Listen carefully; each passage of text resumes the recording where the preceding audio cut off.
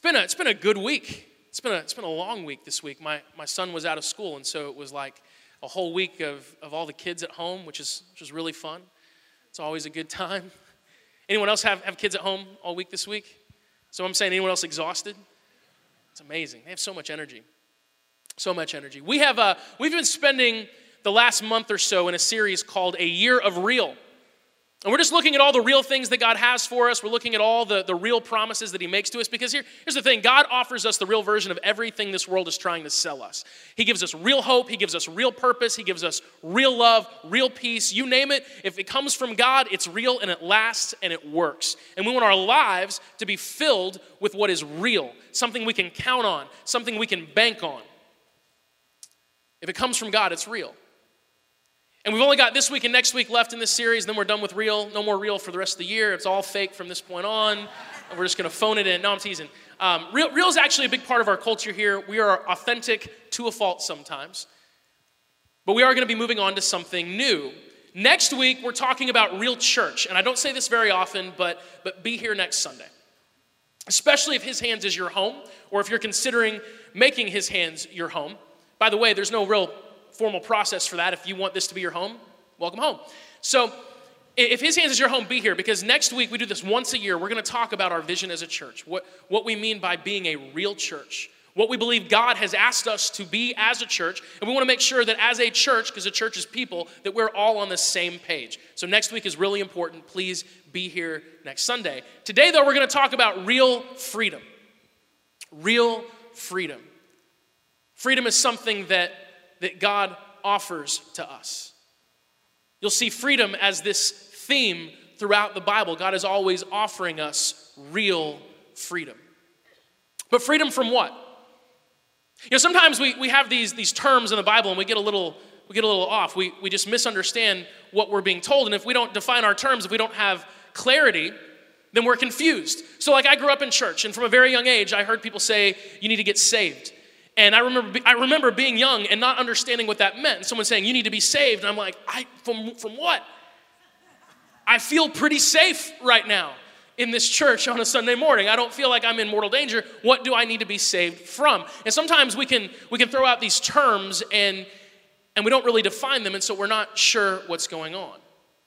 The same is true with freedom. God is always promising freedom to His people. God is always promising freedom throughout the Bible, and we want to explore today what that freedom looks like. And I'm just going to go ahead and say this up front. We're going to cover a lot of ground today. We're going to skip rocks, so to speak, and what I mean by that is that we're going to touch on several different moments in Scripture, because we've got to cover a lot of ground to understand the freedom that Jesus offers us. I don't really like to skip rocks. I'd rather focus on one moment in Scripture, one thing, and just throw a huge rock in that and let the splash be big and let it reverberate. But today we've kind of got to cover ground so that we can get to this moment, so that we can explore what I really think is one of the biggest crises in our faith, in our journeys as Jesus followers. And so whether you've been following Jesus for a day or for 25 years, by covering the ground that we need to cover today, we're going to get to this moment where we can explore one of the sources, perhaps the biggest source of discouragement, of doubt, and frustration for us as believers, as followers of Jesus. But first, we've got to explore this concept of freedom from Scripture. God promises you real freedom. Now, we can take that, we can go a lot of different ways with it. Like maybe God is promising us freedom from our worries, freedom from problems, right? Come to Jesus, no more cares, no more struggles, everything goes smoothly. If only that were the case. But I love that Jesus is a straight shooter. And He tells us in John 16:33 very clearly, here on earth, you will have many trials and sorrows, but take heart because I have overcome the world. So Jesus does not promise us freedom from our problems. When Jesus talks about freedom, He's not even talking about like a political freedom. The people that Jesus ministered to, the Jewish people of His day, they craved political freedom more than anything else. At that point in time, they were under the rule of the Roman Empire, like basically everyone in the civilized world at that time. But for centuries, the Jewish people, they had just changed hands. A different conquering empire had simply conquered the empire that conquered them. And so first it was the Assyrians, then the Babylonians, and it's just one after another, and they're just changing hands. And now Rome is the the nation, the empire that has control. So they craved political freedom, and their idea of a Messiah was simply a political figure. A man who would rise up and overthrow whatever government was oppressing them. That is what they understood the Messiah to be. But Jesus, the actual Messiah, had a very different agenda. Because he was promising them a freedom from an oppressor much more invasive than an empire. And Jesus lets us know who that oppressor is in John chapter 8, starting in verse 31. Jesus said to the people who believed in him, "You are truly my disciples if you remain faithful to my teachings. And you will know the truth, and the truth will set you free." Here's the response the people have. "But we are descendants of Abraham," they said. "We have never been slaves to anyone. What do you mean you will set us free? We will be free." And Jesus replied, "I tell you the truth. Everyone who sins is a slave to sin. A slave is not a permanent member of the family, but a son is part of the family forever. So if the son sets you free, you are truly free." Now notice a few things about this exchange Jesus has. Number one, the people don't like what Jesus is insinuating. And they say, "We are descendants of Abraham. We've never been slaves to anyone," which is just fundamentally not true. I mean, the whole story of Moses that Zoe talked about a few moments ago. We're going to talk about that story here in a little bit. It's funny how the Holy Spirit works things together, because I didn't know what she was talking about, but it fit perfectly with what God wants to share this morning. But that's not this obscure story, like the story of the Israelites being slaves in Egypt, and then they, go to Pharaoh and say, "Let us go," and he's like, "No," and then there's these plagues, and they cross the Red Sea. That's a pretty major story in their history. It is fundamentally not true that they have never been slaves, but it's amazing as people how we will lie to ourselves so that we can live life believing what we'd rather believe instead of believing what's true. And also notice that they're the ones that bring up the word slave. Jesus does not use that phrase, but they bring it up. They say, "Hey, are you saying we're slaves? We're not slaves. We're not slaves to anyone." And Jesus basically says, "Okay, since you brought up the word, let's go there. Let's just pretend for a moment that you weren't slaves in Egypt, and that the Assyrians never conquered you, and the Babylonians never conquered you. And let's just pretend for a moment that Rome isn't in charge. Let's just pretend that. Rome was actually really good at convincing the people they conquered that, no, you're still in charge. We'll let you kind of govern yourself." They kind of stepped back, and then they would get involved if you got out of line, but Rome was in charge. And Jesus is going, "Hey, let's live in your fantasy for a second and pretend like, sure, you're free politically. Let me ask you a question. Are you free from sin? Are you free from the power of sin in your life? Have you ever been free from sin? Can you ever be free from sin?" Jesus makes it very clear that the freedom that he is offering to these people and to us, it is a deep freedom, it is a real freedom, it is freedom from the power of sin itself. But like I said earlier, we've got to define our terms. For us to understand what that even means and why that's important, we've got to know what he's talking about when he talks about sin. The Bible teaches that basically every problem we deal with is the result of sin. Either our sin or the sin of someone else. That all the things we struggle with, selfishness, greed, lust, laziness, addiction, depression, you name it, those are all symptoms of sin. But sin is the root cause, and we live in a world that doesn't want to call sin. We live in a world that just wants to medicate the symptoms without ever dealing with the actual issue. Jesus came to deal with the issue. The Bible teaches that basically everything we deal with and struggle with, all the hurt that we have in our lives, it's all the result at some level. You can trace it back to sin, and usually you don't have to trace it back very far. Sin is that root cause. And the Bible says a few things about sin. Number one, in Romans 3:23, it says, "For everyone has sinned, we all fall short of God's glorious standard." Yay. Now you can take that really negatively and discouragingly. I actually find it encouraging. I'm like, we're all in the same boat. Look at how much we all have in common. You sin, I sin. Look at us. Two peas in a pod. That says that we're all on the same boat. We're all in the same place. We all struggle with sin. So the word sin, when it's used in the Bible, it's actually a Greek term when we read it in the New Testament, and it's a term that was used with archery. I've talked about this before, but it literally means to miss the mark. That's what it means. And so when it says all have sinned, it's just basically saying, hey, everybody's missed the mark. No one's hit the bullseye. Some have missed it by a wider margin than others, but no one's hit that bullseye. Everybody's fallen a little bit short. And that is technically what sin means, but it's actually more than just that. If we just say, okay, sin is simply the fact that at some point in time, like a numbers game, we all end up making a mistake. If we believe that about sin, that it's just something we eventually do, we actually vastly underestimate sin, because it is actually an active force working against us. In Genesis chapter 4, we read the story about two brothers, Cain and Abel. And you may know the story. It's a pretty common story. Very early in the Bible, sin has already entered the picture. Things are not going well. Cain is jealous of his brother Abel. He's going to kill his brother Abel out of jealousy. But just before that, God speaks to Cain. And in Genesis 4:7, God says this to Cain: "You will be accepted if you do what is right. But if you refuse to do what is right, then watch out. Sin is crouching at the door, eager to control you, but you must subdue it and be its master." God personifies sin here, and he communicates in this moment that sin is actually working against you. That sin isn't just something you do, it's a force that is at work within you, and it is actively seeking to control you. So if we go back to that archery analogy with sin, it's not just that you shoot and you miss the arrow. It's like you have the string pulled back, you've got the bullseye in sight, you let the arrow fly and it's looking good, but then all of a sudden, out of nowhere, this incredible gust of wind comes and it blows your trajectory way off. That is sin. It is an active force working against us. And the Bible teaches that we're born with a sin nature. We're born with sin actually working against us from the start. That's the concept of original sin. And that's not a very popular concept, especially in our kind of PC world today, the idea that even little children are born sinners. But if you have children, it is not a hard concept to understand, right? In fact, I was talking to a guy a few years ago who was basically telling me some holdups he had to the whole faith in Jesus thing, and we all have holdups. We got to get through those. And so we're just talking. We're having a good conversation.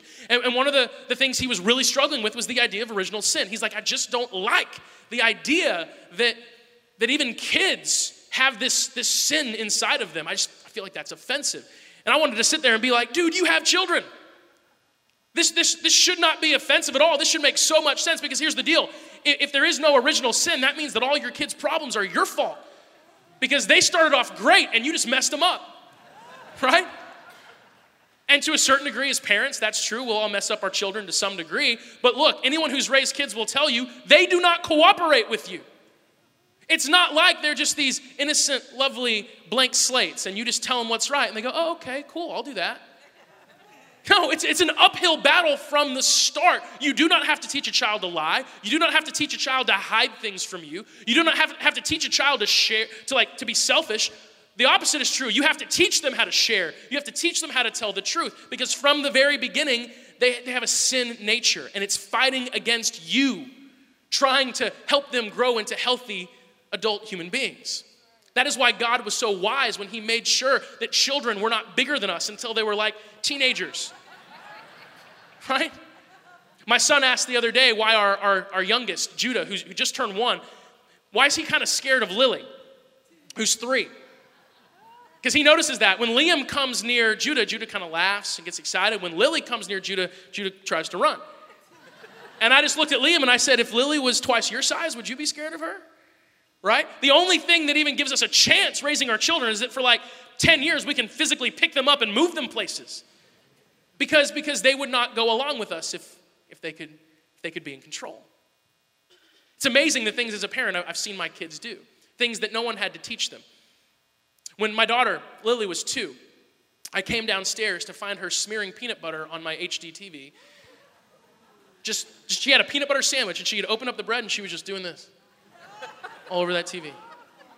And I'm sitting there going like, what are you doing? And she just turned and looked at me. And she knew what she was doing was wrong. She had not seen anyone do this. I do not know what possessed her. By herself in the basement watching a show, just watching one of her shows. Hey, you know what I should do? I should open up my peanut butter sandwich, cake it all over the TV, make sure that it really gets in the crevice where the screen meets the frame, you know. You still see peanut butter. In the speaker, there's a speaker right there on the front of the TV, and I cannot get the peanut butter out of little speaker holes. It will not happen. She just did that. No one taught her how to do that. My son Judah, like I said, just turned 1, and he's not saying a lot of words yet. He says mama, he says dada, some little things like that. He says no, but he understands a lot, and you can tell that the gears are turning, and so we'll say things, and you just know that he understands what we're saying. I'll never forget, it was 2 months ago, the first time we said no to him, and we knew he understood. Because he was trying to go somewhere he's not supposed to go, and Megan said, Judah, no, and he just turned. Like, it was like this from behind. It was like he went.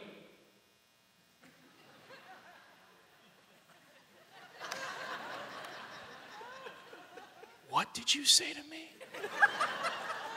No. Like that was, he didn't say those words, but his face and just the way he perked up and turned, it was like, how dare you tell me no? And then he tried to go, and we just like picked him up, put him where he needed to be, because that's our only hope. Like we're born with this sin nature, and just like God said to Cain, look, you've got something going on inside of you, dude, and it's trying to control you. You better get a hold of it, or otherwise it's gonna take over. But here's the real problem. Not only are we born with this, but we actually don't have the ability to subdue it. We don't. We are powerless against our sin nature. That's what the Bible teaches. And again, that is not a popular thing to say. But what's interesting is that our culture actually completely agrees with that statement. It really does. Our culture would not agree with the terminology. If you were to say, to our culture at large, hey, agree or disagree, you're a slave to your nature, people would say, absolutely not. How dare you? That is offensive. But here are some things you'll hear said in our culture. You'll hear these things celebrated in our culture today. I can't change who I am. I can't change the way I feel. I can't control who I'm attracted to. I have to follow my heart. Those are all accepted and celebrated statements. And they're all just a very clever way of saying I'm a slave to my nature. Because people would say, I'm not a slave to my nature, but I have to do whatever I naturally want to do. It's the same thing. See, Satan's very, very clever. He just changes the words, and we think instead of this being a bad thing, it's a good thing. I'm just being true to myself. No, you can't say no to yourself because you're a slave to your sin nature. So the Bible teaches us that there's this force called sin. It works against us. We all struggle with it. We're born this way, and we're powerless to stop it because it's not just something that's out there. It's something that's in here. It's in our nature. And it is the cause of every struggle, of every disappointment that we deal with. In fact, sin is what causes death in the story of the Bible. If there was no sin, there would be no death. And so everything we struggle with results in sin. That's where Jesus comes in. Because Jesus enters our story. He is God who puts on flesh, and he lives a life, and he does what Cain could not do, and no one after Cain could do. Jesus lived life, and he did subdue sin. And he did master it. And so sin has no claim on Jesus. Death has no claim on Jesus because Jesus conquered sin. But then he did something even more amazing. Jesus died on the cross to pay the price for our sin. Jesus could do it because he didn't have to pay the price for his own. See, I can't pay the price for your sin. I can't even pay the price for my own sin. The debt is too high. But Jesus had no debt. Jesus had a lot of credit. And so Jesus died on the cross, and he paid the price for your sin. So the mistakes that you have made, the mistakes that you will make, those have already been paid for. That is already covered. But then Jesus offers to us a new nature. And he says, if you will be my disciple, which just means if you will submit your life to me, if you will give me your life, that is what we mean when we say saved. That is the biblical concept of salvation. It means to recognize that you are in trouble, that sin is too powerful for you, and to basically go, Jesus, I need help. I give my life to you. Do for me what I can't do for myself. He saves us, and he gives us this new nature. Ephesians chapter 4, verse 21 through 24 talks about this. Since you have heard about Jesus and have learned the truth that comes from him, throw off your old sinful nature and your former way of life, which is corrupted by lust and deception. Instead, let the Spirit, that's a capital S, that means the Holy Spirit, renew your thoughts and attitudes, put on your new nature, created to be like God, truly righteous and holy. That is something we could not do without Jesus. Without Jesus, we couldn't just throw away our old nature. Because without Jesus, it's the only nature we have. But when you give your life to Jesus, there is a new nature. And you actually have the freedom now, for the very first time in your life, you have the freedom to say no to the old nature and yes to the new. Jesus sets you free. You might still be influenced by sin, you might still be tempted by sin, but you are no longer bound by sin. You have a new nature, you're free. Hallelujah, yay. Now here's what I want to focus on. We just skipped rocks, we just covered a lot of ground. Talked about sin, talked about kind of the whole story of sin and how it all affects us. And I know we didn't go in depth on any of that, but I just wanted to make sure we understand the story that the Bible is telling us, because here's where we often find ourselves as followers of Jesus. And I know that not all of us are followers of Jesus yet, but as followers of Jesus, why do we still sin? We have this new nature. Sin was defeated by Jesus. Death was defeated by Jesus. He was completely victorious. He gives us his Spirit. The Bible says that when you accept Jesus, God puts his Spirit, the Holy Spirit, in you. That the Holy Spirit joins with your spirit. You become one. You have this new nature. Sin no longer has claim over you. You are not bound to it. And that's so exciting to think about. But if that is true, then why do we still struggle so much? If that is true, then why do we still find ourselves dealing with the same attitudes, the same thought patterns, the same frustrations, the same behaviors? Why, if that's true, are Christians not perfect? Why are we often called hypocrites? Because sometimes we are. Why do we still struggle if we're free? That is the crisis that we often find ourselves in, and it causes us so much doubt, so much frustration. We feel so guilty so often because we're saying, God, I'm sorry. I believe in you. I've given my life to you, but I can't shake this. I can't stop this. I keep doing the same thing over and over again. And I'll be the first to admit that sometimes I don't feel too free of sin. Sometimes it seems like sin still has a decent amount of influence on my life, and that is putting it mildly at times. But why? And more importantly, how can we change that? Because I want to say this, and I believe this fully. Jesus has won your freedom from sin. He has won your freedom from sin. But whether or not you live in that freedom depends on a few things. Jesus has won my freedom from sin, but I do not always choose to live in that freedom. I don't always know how to live in that freedom. But I want to talk about two things. Two steps that we can make in our lives today and every day that allow us to enjoy the freedom that's been won for us. That allow us to move beyond the doubt and the frustration of going, okay, I'm free, I've been saved, why am I still dealing with all of this? Because look, I want to say this first and foremost. You shouldn't feel guilty because you struggle. God chose this family in the Old Testament, the family of Abraham, to be his people. And he was going to reveal himself to the world through them. And eventually he does through Jesus. And he names that nation Israel. And the name Israel means to wrestle with God, to struggle with God. So struggle and wrestling, that's part of our namesake. We're meant to struggle, so to speak. We have to struggle. You can't conquer something you don't struggle with. And so it's okay to struggle. As a church, we're okay with the mess of our struggling. We're okay with that. We talk about that. You should never feel guilty here. Old habits die hard. And so do not feel like you're a failure as a Jesus follower because you still struggle with sin. As a church, we accept each other in that place, but we got to be careful. Because while we accept each other that way, we should accept ourselves that way. We don't want to stay that way. I mean, I'm so grateful to be part of a family where I can talk about my issues and my problems and not be judged and not be, criticized too heavily. But I don't want to stay where I'm at. 10 years from now, I don't want to be dealing with the same junk I'm dealing with now. I want to deal with the new junk that I'm not aware of yet. That's what I want to be dealing with. I want to grow.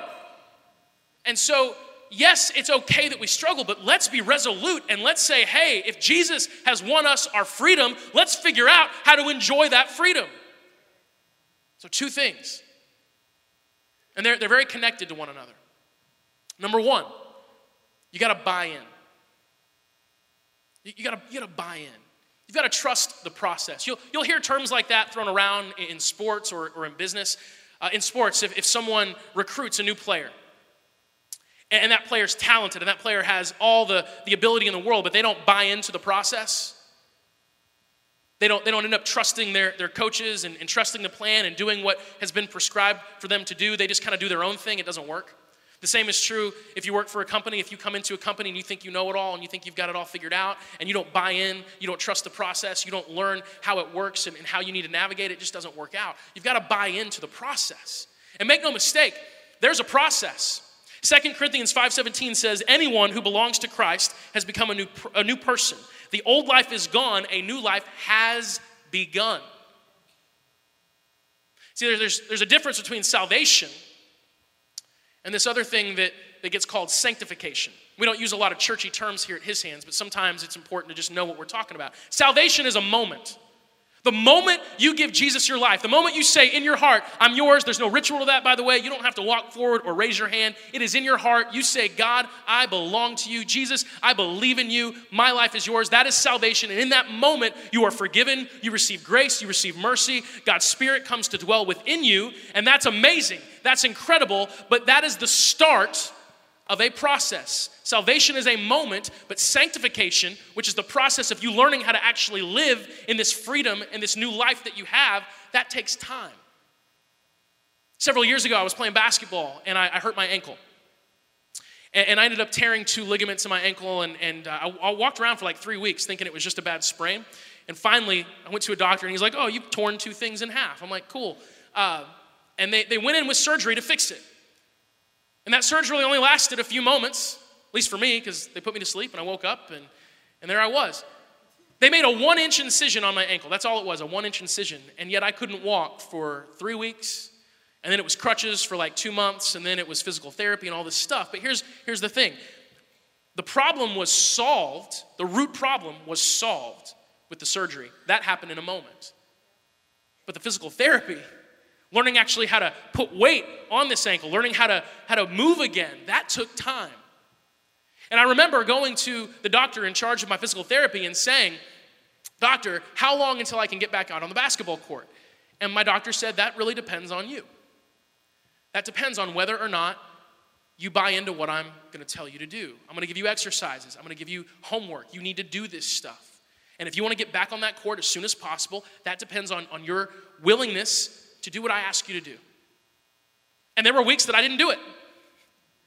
There were just weeks I didn't. I'd come in and the doctor would say, did you do your exercises? And I'd be like, no. And the doctor would say, okay, well, we're going to have to do what we did last week again. Please do these exercises so that we can move forward. But that was kind of on me. And sometimes what happens, I think, is we experience salvation. We give our lives to God, but we kind of expect salvation to just carry us all the way through. And we wake up the next day after we've been saved and we're excited, but our IQ is not higher, we do not have a six-pack, and we are not better at life. And we kind of go, hey, I thought that, the salvation thing would sort of solve everything, but no, we've got to step into the physical therapy. We've got to step into the process and be willing to walk in obedience to God. It's when we walk in obedience to Him that we learn how to experience the freedom that we have. And that obedience, guys, it's not too difficult. At times it feels that way, and sometimes it is challenging. Yes, it's okay to be challenged, but it's about saying yes to God. Have you said yes to Him today? Baptism is a great example of that. Baptism is a step of obedience. And if you commit your life to Jesus, the next step in obedience is to get baptized and say, I'm all in with Jesus.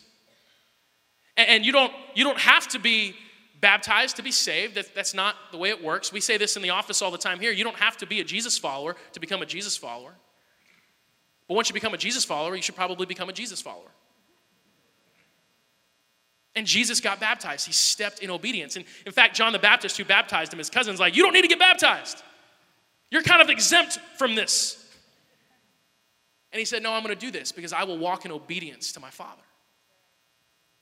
Have you taken the next step? I don't know what that step is for you.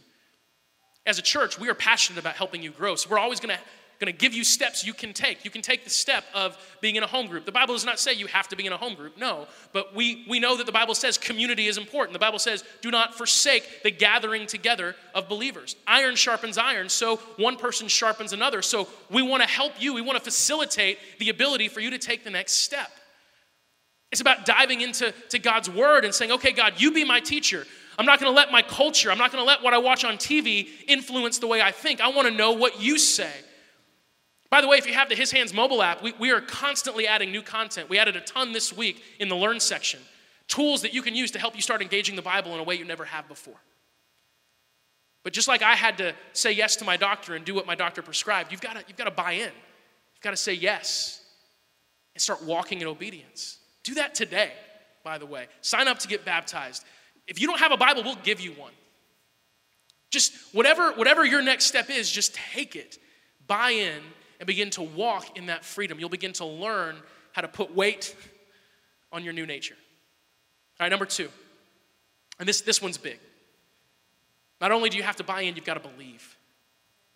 You've got to believe. Romans chapter 6, I'm going to start in verse 2. It says, since we have died to sin, how can we continue to live in it? That's the problem we're talking about, right? Or have you forgotten that when you were joined with Christ Jesus in baptism, we joined him in his death? For we died and were buried with Christ by baptism, and just as Christ was raised from the dead by the glorious power of the Father, now we also may live new lives. Again, we have a freedom. We may live new lives.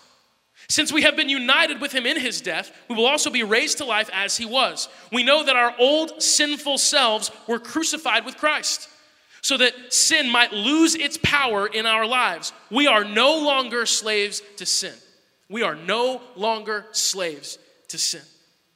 For when we died with Christ, we were set free from the power of sin. And since we died with Christ, we know that we will also live with him. We are sure of this because Christ was raised from the dead, and he will never die again. Death no longer has any power over him. When he died once to break the power of sin, but now that he lives for the glory of God. And here's the big one.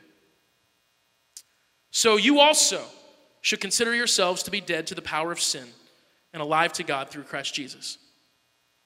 So you also should consider yourselves free. The word that the Bible translates consider there, it's a Greek word that we get the word logic from. It means think. What it's saying is that you're free, but you've got to think free. The way you think determines so much. One of my favorite things about being a parent is getting to see the way my kids think. And, I talk about my daughter Lily a lot, and sometimes I feel like maybe I use her as examples of like defiance a little bit too much. But she gives me a lot of material with that. But I need to make this clear. I love my daughter. She's amazing. If there has not been a woman president by the time that my daughter is of age to be president, that will probably change. Because my daughter thinks like a champion. She thinks like a conqueror. She's like 2 feet tall, but she is out to conquer this world. A few weeks ago, she came to Megan and I, very concerned, and she asked us a question we were not prepared for. She said, Mom, Dad, are there swamp monsters living in our house? We're like, what's a swamp monster? And I guess she has a show that she's watched, and there was a monster in this one show. It was a swamp monster. And I actually ended up seeing that episode because I watch a lot of children's TV, and it wasn't this scary thing or anything like that. It was just kind of like a show, and there was this little creature called a swamp monster. But she asked us, are there swamp monsters in our home? Now, as a parent, what I should have done was say, baby, no, that is a made-up thing. You have nothing to be worried about. But sometimes I'm not a good dad. And so I thought this would be a really fun opportunity to have a little fun at her expense. And so I said, yes. But, hold on, they only live in our toilets. That's what I told her. Now Megan, like if looks could kill, Megan was right there and she looked at me like we had just made up major ground with Lily in the potty training department. And so Megan's like, you're gonna make her afraid of our toilets? Are you serious? I'm gonna kill you. Like that is what Megan was communicating by looking at me. I am terrible, thank you. And so but here's what's awesome, because you gotta understand how my daughter thinks. Lily just kind of processes that, and then she turns around and starts walking toward the bathroom. And Megan says, Lily, where are you going? And Lily turned around, and I'm kidding you guys, just like resolute with this sort of like air of courage, she goes, I'm gonna go pee on all the swamp monsters. Like, isn't that awesome? That's my daughter. She's going, so swamp monsters live in our toilets? I'll teach them. They're gonna live around. I'm gonna go pee on all the swamp monsters. That is Lily. She thinks like a champion. And I pray to God that she never changes the way that she thinks, that she always thinks like someone out to conquer whatever she should be afraid of. Peeing on the swamp monsters. The way we think determines so much. And if we think like someone who is a slave to sin, we will live like someone who is a slave to sin. We will. It's like a child afraid of the dark. The dark has no power. The dark does not do anything. Their room is no different in the dark than it is in the light. They can just see what's in there. But that dark does have power if the child believes it does. Because the way we think determines so much. It is possible to be free, but not live like someone is free. Point in case, the nation of Israel. God freed them from slavery in Egypt. He brought them through the Red Sea. He did all these miracles, but for 40 years, they acted like slaves. They were fearful. They freaked out all the time. They're like, we're going to die. We're going to die out here. We're going to starve to death. God made food rain from the sky. We're going to die of thirst. God made water come out of rocks. We're going to die. We're going to die. All the time they're freaking out. And it wasn't until an entire generation passed that they were able to enter into the promised land. Because here's the truth. Even though they were free, they did not think like free people. An author put it this way. Chris Hodges wrote that even after the children of Israel left the land of Egypt, there was still a little bit of Egypt left in them. They were free people en route to the land God had promised to them as their new home, but they still had a slave mentality and they still acted like slaves. They had a wrong view of themselves, a distrustful view of God, and a skeptical view of the future. To put it bluntly, their thinking was all messed up. We can be free spiritually, committed to following Jesus and living for God, and yet still act like slaves to the old habits and the sinful behaviors. Worship team, if you want to make your way out, we're going to wrap up, but I just want to say, you are free. But you've got to believe that you're free. Jesus has freed you from the power of sin. That means when Satan tempts you, you can say no. You can say no, but you've got to think that way. You've got to believe in your heart that what Jesus says is true. So often we find ourselves off track simply because we don't believe what God has told us.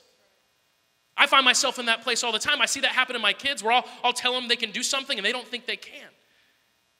You know, go back to that time that I was doing my physical therapy. At first, there were things I simply couldn't do. I was not strong enough. I'll never forget, there was this one exercise. The doctor put marbles on the ground, and all I had to do was pick up a marble with my toe, and it was like the hardest thing I'd ever done.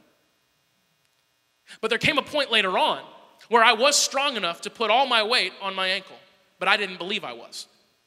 And so sitting in that therapy session, it was the doctor saying, you can do this. Jump. And I was like, no, does not feel like it's ready to jump. I think we need a few more weeks before we start jumping. And the doctor said, jump. And again, I'm sitting there like, I was like, jumped. Because in my mind, it was like, there were even moments where I tried to, but my brain was like, nope, don't jump. Don't jump. Your doctor's lying to you. The doctor wants you to get hurt. She'll make so much more money if you get hurt and have to go through this whole thing again. Just think about it. But eventually I did. I jumped. And so it was at this point where I was actually healed, but I didn't think like someone who was healed. And I needed my doctor to convince me. I needed to believe that my doctor was telling me the truth. When my doctor said, you are ready for this. So many of us in this room today need to understand that you are more free than you believe. You have given your life to Jesus. Sin does not have any power over you. In fact, the Bible says that Satan has been disarmed. And the word for disarmed, it was a military term that meant to actually take the armor off of fallen soldiers.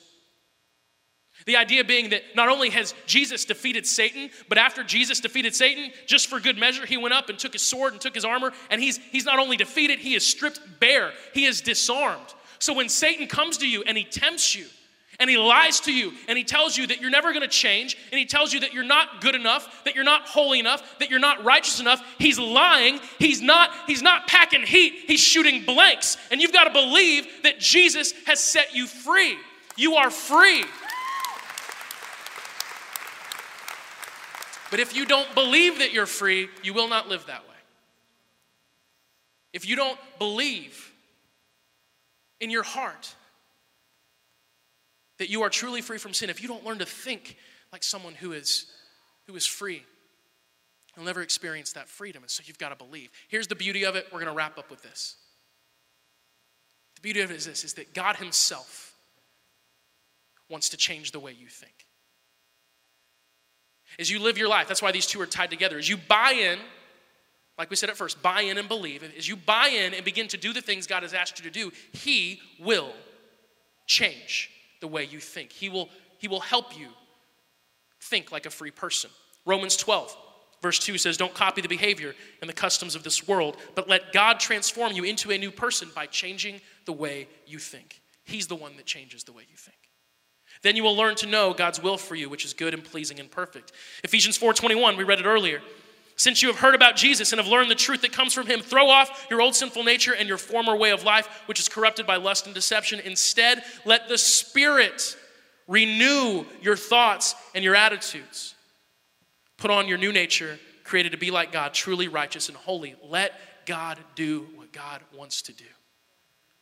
As you buy in and you say yes to him, whatever he tells you to do, and you start living that way, giving God your yes at every turn, you will begin to believe.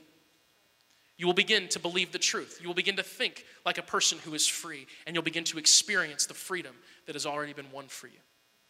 Real freedom comes from Jesus. Freedom from the power of sin, complete and total freedom. So let's live in it. Let's buy in, let's believe. Pray with me. Jesus, thank you so much for this amazing group of people. And thank you so much, Lord, that we get to come together at least once a week and dive into your word and explore what you have for us, God.